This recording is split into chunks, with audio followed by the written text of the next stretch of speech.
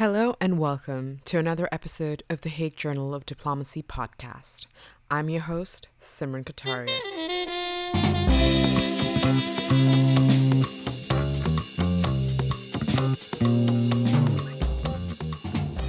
In today's episode, we'll be surfing into the world of digital diplomacy.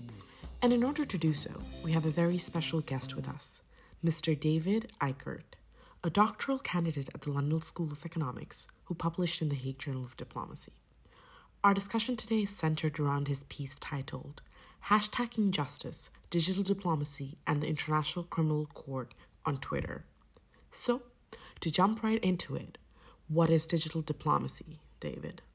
Well, first off, thank you so much. I really appreciate you taking the time out of your busy schedule to talk. And it was great to publish with the Hague Journal of Diplomacy and had a really good experience there. To answer your question, so digital diplomacy, which is the subject of my paper, is literature and academic literature that focuses on how political actors use digital technology as a form of soft power to achieve their political goals. So a lot of this is focused on how states or other actors use the internet to influence public opinion and targeting elite and non-elite audiences. And so it's a process of using the internet to define or redefine how others perceive them. So it's kind of a brand management and using digital marketing campaigns, building long-term relationships between the actors and their publics, or presenting flattering information that paints you and your political cause in a good light. A lot of the literature has focused, like I said, on states, especially the kind of foundational documents about digital diplomacy. And so this paper, in part, is an effort to look outside states at how the ICC, an international court, international organization, uses digital diplomacy to further their own goals. I believe that gives our listeners a basic understanding, perhaps a definition of what digital diplomacy is. But before we further delve into your research, could you tell us a bit more about what made you interested in this topic? Yeah, so good question. So I'm a PhD student right now. My main dissertation, my main research focuses on international courts and looking at how discourses around sexual violence are kind of used by international legal actors. So I have this background and interest in the ICC and other courts. I also, before my PhD, I did a short summer job at the Harvard Berkman Klein Center for Internet and Society, which is a center at Harvard that focuses on internet and society and looks at things from political science or sociological backgrounds. And so I was there, I met a researcher who was studying digital diplomacy who talked to me about the topic. So it was kind of in the back of my head when I was going into my PhD, even though my PhD isn't specifically focused on digital diplomacy. And then in 2020, this thing called the COVID-19 pandemic happened, and everything shut down. And all of my, especially at the beginning, I wasn't sure if I was going to be able to do any of the fieldwork I wanted, any of the ethnographic work I wanted to do for my dissertation. And I was stuck in a one-room apartment in London, kind of very bored. And so I was spending a lot of time on Twitter and one of the things I was doing is reading a lot of tweets about international justice and seeing these ICC tweets coming from the court, and having them not really reflect what some of the other courts were doing or what I was kind of would have expected to come out of the court. And so what I did is I decided to do this project. I downloaded all of the tweets from the International Criminal Court's main English Twitter account for a year. So starting in March 2019 and then ending in February 2020, right before the pandemic. And I coded them using a conventional content analysis methodology. So that was a process of inductively creating codes that responded to what I was seeing in all of the tweets for this entire year. So every time I would come across a tweet that didn't fit into one of my categories, I would create a new code. And in the end, I had 11 categories of tweets and 3 overarching narratives I talk about in the article. But also the exercise allowed me to observe how the ICC tweets, how it presents itself, how it interacts with its various audiences, because in a tweet there's more than just the words. There's also images or video. There are responses from other people. The court will retweet people, so there's an element of agency and choice that goes into who is being retweeted, or what the court chooses not to respond to. So there's a lot of that, of thinking about this year in the ICC very broadly and using the tweets as a way of looking at that. I have quite vivid memories of early lockdown, and it seems we both were engaged in some form of research. Mine, of course, was centered around my master's thesis. I must admit, though, I did find some not so mentally taxing ways of overcoming my boredom.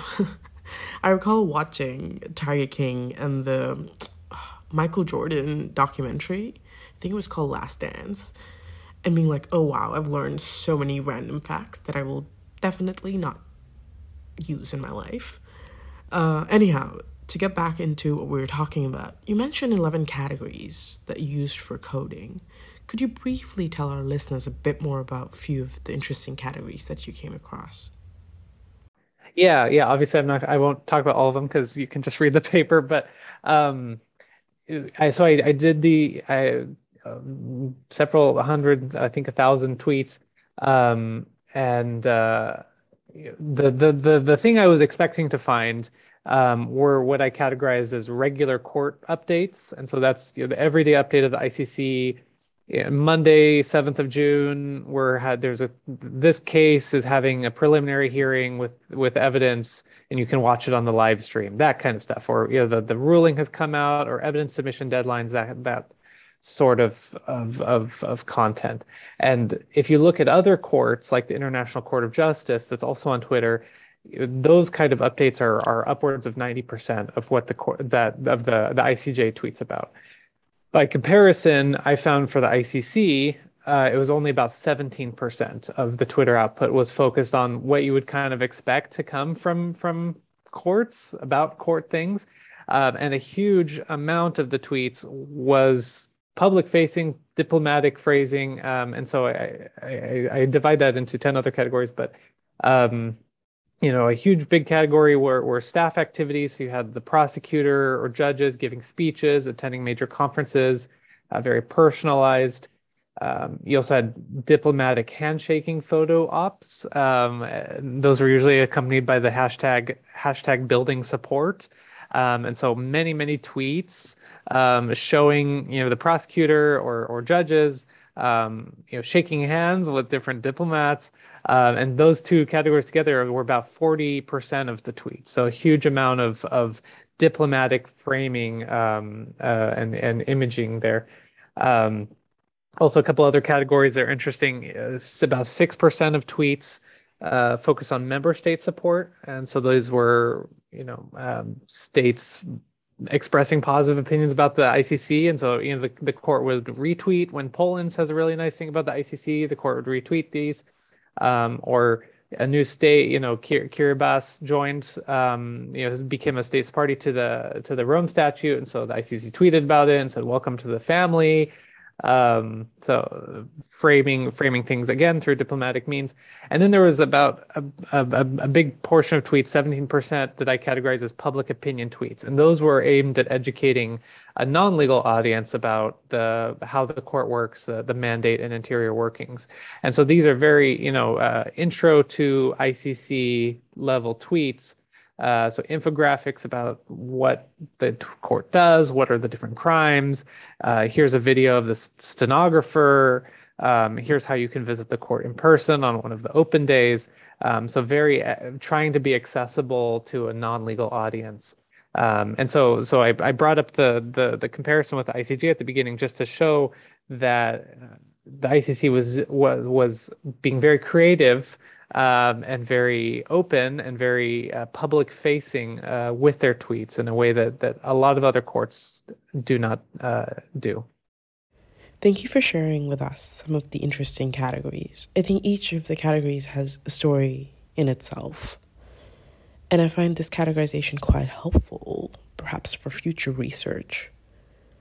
But for the sake of the length of this episode, I'd like to focus on one specific category, namely public opinion. We're quite aware that the use of digital technologies has transformed traditional practices of diplomacy, and specifically of public diplomacy. We also know that in case of states, digital means are used to shape public opinion. Do you think something similar is happening in the case of IOs? I'm asking you this because, as you just mentioned, 17%, which is quite a considerable amount of tweets, were in the category of public opinion. Why do you think it matters what the public thinks of the ICC in this context? That is a great question. And I would love to talk to, one of the limitations of my study is I was just looking at the tweets. I wasn't interviewing anyone. And I think that a future project would really benefit by being able to be in the room with the public affairs people at the ICC and see how things are done. But to answer your question, why does it matter what the public thinks? I think there's two ways to answer that. The first way would be to say it doesn't. It doesn't matter what your grandma thinks about the ICC because your grandma is not the main concerned audience for the International Court. The International Court is going to do its international criminal trials regardless of whether your grandma thinks it's a good idea or not. On the other hand, I think that the ICC is operating. This is just a hypothesis; it's not borne out by my research, but is a hunch. But I think the ICC really relies upon this idea of civil society support and lay people support as a way of generating its legitimacy. So if you look at how the Rome Statute, which is the treaty that created the ICC in the 90s, when you look at its history, civil society was a huge part of it, of getting the document to be created in the first place and to be ratified by so many states. And you have different civil society groups doing active lobbying and saying, sending out these email chains and saying, email your government and tell them to ratify this, and we need to organize and we need to do this. And so for the ICC, I think there is this perception that generating as much support as possible is really important, especially given all of the challenges, and the threats to legitimacy the ICC has been facing in the last few years from all sides. So that is a hunch that's not in the article, but that is my own personal soapbox. No, absolutely. I mean, our aim here is also to go a bit beyond the article and just kind of have a chat about why the ICC might use Twitter the way it does. But of course, your article looks more at what it does rather than why or how. And I suppose those are the future avenues for research as well. So you were briefly touching upon audiences as well. And I know you talk about them in a section of your paper. Could you quickly tell our audience who the audiences of the ICC's Twitter are, or social media in general are, and how does the ICC engage with them? Yeah, good question. And I think that's the crucial part. And this is another area for further research of who is really reading these tweets, who cares, does it affect anything? I also am not sure how influential these tweets are. But broadly in my paper, I kind of divide the audiences into a few groups. So you have the obvious audience, which are other diplomats or international organization staff or states. And so I mentioned diplomatic handshaking photos. That's an obvious audience. You're trying to show to other states, trying to present an image of unity and of, if this one state supports us, other states should support us. We are very likable. That level of audience. There's also, a very professionalized core of people who work in international criminal law or NGOs related to international justice who follow the ICC and use the ICC for updates to know how things are going. And also because of the ICC's very visible status as the international criminal court, there's also this audience of domestic lawyers working in criminal law in domestic contexts as well, that look to the ICC for norm setting or best practice. And then there's also like I talked about with my grandma, there are lay people who have very little understanding of the court or international law. And so there's this educational mission that the ICC does through its digital diplomacy. Um, the a very interesting thing and thing I'm very curious about for additional research is, on Twitter, there is, like I said, there's the text or there is the tweet. There are also responses to the tweet. And often in basically every ICC tweet, you often have lay people responding to tweets, and saying all kinds of things in the responses. And often that it can be, a very like gory picture from a conflict and saying, please, ICC, do something in such and such conflict. It can be conspiracy theories. So, Angela Merkel is a genocide, committed genocide against people, or white genocide is happening in such a place. ICC, you need to do something about it. Very crazy kind of stuff. Um, and everything in between. People who actually kind of are making a realistic appeal to the ICC of something the ICC can do that's in the ICC's wheelhouse, and then very wild things as well. The ICC does not interact with these responses. The ICC kind of lets them go. And that is a choice as well. The ICC could turn off responses. The ICC just kind of leaves them open. And so often when I was looking through all these tweets, you scroll down and then there's these very kind of violent images, which is disconcerting.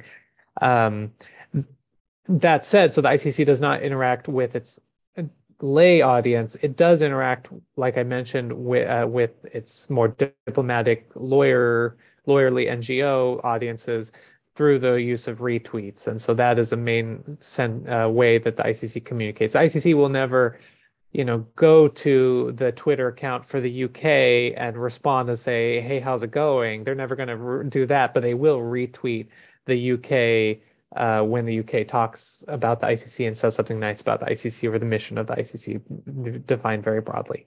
David, you in your content analysis, you discuss a few key narratives that you come across in the ICC's tweets. Could you tell our audience a bit more about that, and with maybe certain campaigns that the ICC conducted, so we get a better and more in-depth understanding of these narratives?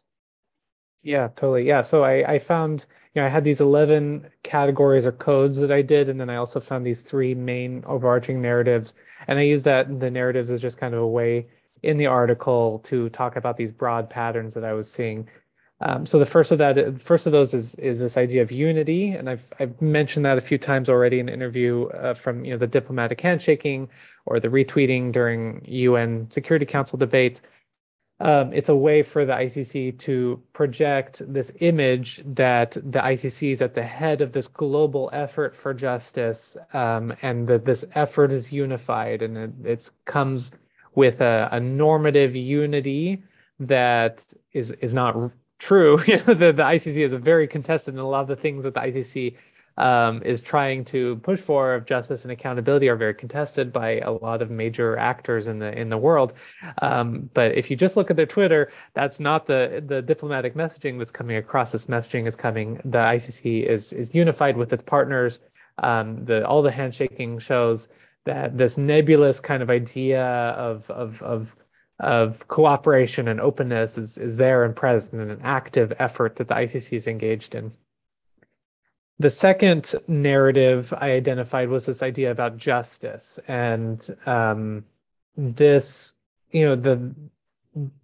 especially is where I think that the analysis part focusing on Twitter is really important, because Twitter has a very limited number of characters you can use in a tweet. And so it prioritizes very simplified ideas. And what I found is when the ICC talks about justice in their tweets, it is a very broad and very universal and very vague meaning of justice. And so justice in these tweets can be presented in many different ways. And that is fine from a diplomatic, normative, norm-setting kind of perspective, but from a legal criminal law perspective, the the ICC has a very narrow mission, and it has very tight constraints on what it can and can't do, both legally and also just financially using the budget it has. It focuses only on certain situations. It only has jurisdiction over certain countries and certain events. But you wouldn't know that looking at the tweets about justice. And so, for example, I frame the article at the beginning using this campaign that they talk about, this hashtag Journey to Justice. And so this was a year-long campaign that the ICC did, where they invited people to film a short video about what justice means to them.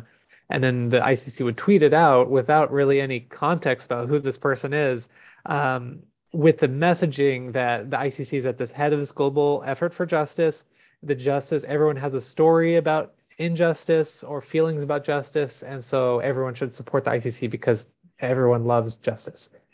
And that's very diplomatic, politicized language. And the example I opened the article with is someone submitted a video of them, as this man submitting a video of them talking about his efforts to have a recognized marriage, because he was in a gay same-sex partnership and he wanted that to be recognized by his state. And so he went through the entire legal process, and in the end, he was able to get married to his husband. And so obviously for him, this was a meaning of justice. For the International Criminal Court, that is completely outside the jurisdiction of the ICC and will never be part of the jurisdiction of the ICC, because ICC is focused on international crimes, and the right to get married in a domestic context is not an international crime. So you have this very broad use of the word justice, this word use justice to kind of position the ICC as a good actor fighting evil, very simplified diplomatic language. The third category, just quickly, the third narrative that I found was this idea of accessibility. And this comes back to all of the tweets showing different court actors engaged in different activities, from giving speeches to meeting people to attending events. And so you're invited through the tweets to accompany the court actors, to meet with victims, or to go to the UN. To look, I include one picture where the camera is literally looking over the prosecutor's shoulder, and so it's like you're there with her at the ICC attending these events. And that's a much easier way to frame the work of the ICC than explaining these complex legal cases that take years. And especially because often the ICC's cases don't end the way that we want them to end. Sometimes people get acquitted, and that is good, because that is the goal of the International Criminal Court, is to provide fair and balanced cases that prioritize the rights of the defendants to have a fair trial. But it's hard to sell that on social media, especially when you're using this kind of framing of justice that has this very broad meaning that kind of excludes some of the nuances of criminal law. And so that's where this accessibility comes in, is showing the court actors in their diplomatic norm-setting roles is a really powerful message that the court is sending through its social media. So thank you, David, for summing up and very clearly explaining the key narratives to our audience. Moving forward, I wanted to ask you, what are the key takeaways and avenues for future research? And in terms of key takeaways, I mean conclusions that you came to after digging into this topic during the pandemic. Yeah, that's a great question, and I hope that this article, like I said, it was a response to a certain point in time of this pandemic. And it was really just kind of born out of my curiosity. And so I guess a key takeaway is, if you're very curious about something, you should pursue it, and maybe it'll turn into an article and a podcast. I think for the actual content of the article, responding to the digital diplomacy literature, I'm really trying to point out that digital diplomacy is not just restricted to states. And I think that I'm not the only one who's making that argument. There have been some recent work that's kind of pointed out, hey, a lot of this digital diplomacy art work is focused on states. And so if you do want to write about digital diplomacy, it might be interesting to look at courts or rebel groups or NGOs, non-state actors, and see what they're doing and what is the diplomacy doing in context. So in this specific context, here's a court. What does it mean for a court to do diplomacy, or what does it mean for a different international organization or rebel group to do digital diplomacy? What are some of the expectations we have, and what, think about what your expectation is, and then does this kind of meet what I'm expecting, and if so, if not, why not? That's a very interesting way to kind of frame an article.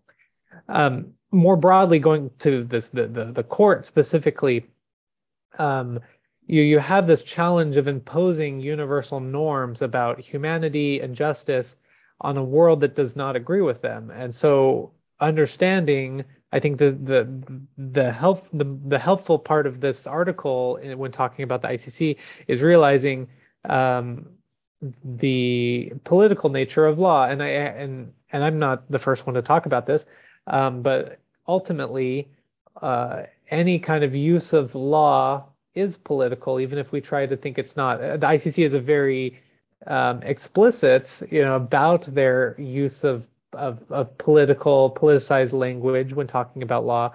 But other courts, other legal institutions do the same thing. It's making choices about how to allocate resources in a way that kind of fulfills a mission. I did mention, here and also in the article, there were methodological limits. So I would love to have interviews or observations to understand the thought process or strategy behind, the social media strategy of the ICC or of other courts.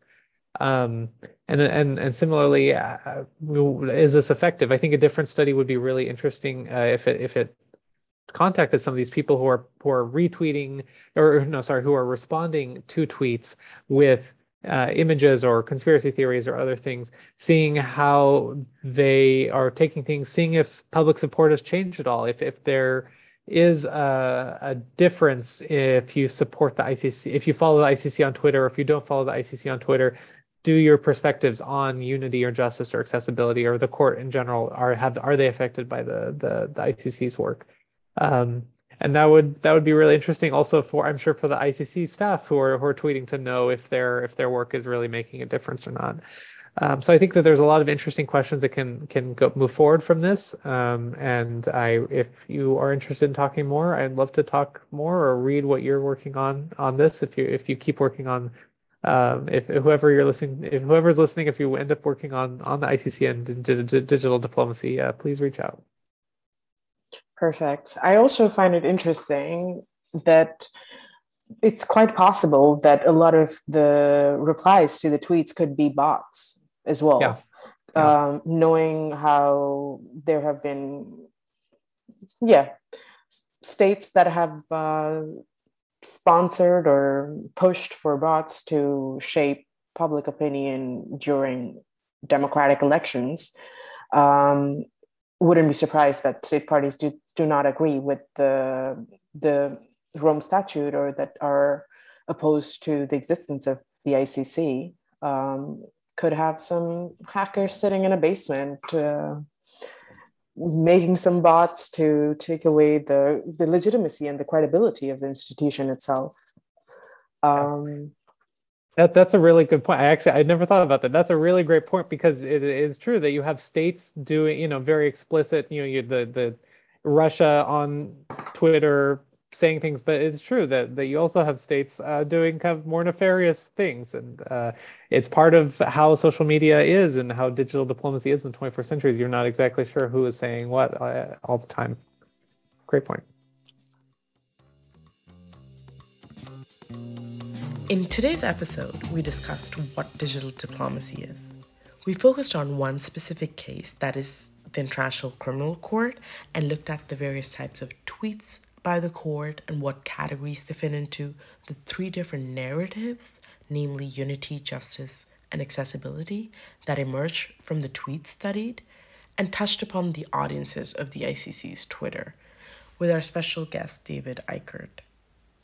What I personally found interesting was that digital serves as a tool and as an end to shaping and reshaping public opinion, whether be it by state or by non-state entities. To leave you with some food for thought, when social media is used by those with the right intentions and motives, it can educate the masses, gather support, and lead to all sorts of positive change. However, as we are aware with digital technologies, there comes the issue of dual use. Therefore, perhaps now is the time to think of strategies or methods to combat this darker side of digital diplomacy. Thank you for listening. If you're left with more questions than answers, or just want to say hello, please reach out to us at podcasthjd@gmail.com. We would love to hear from you. We hope you have a lovely start to 2023 and tune in to our next episode. Thank you.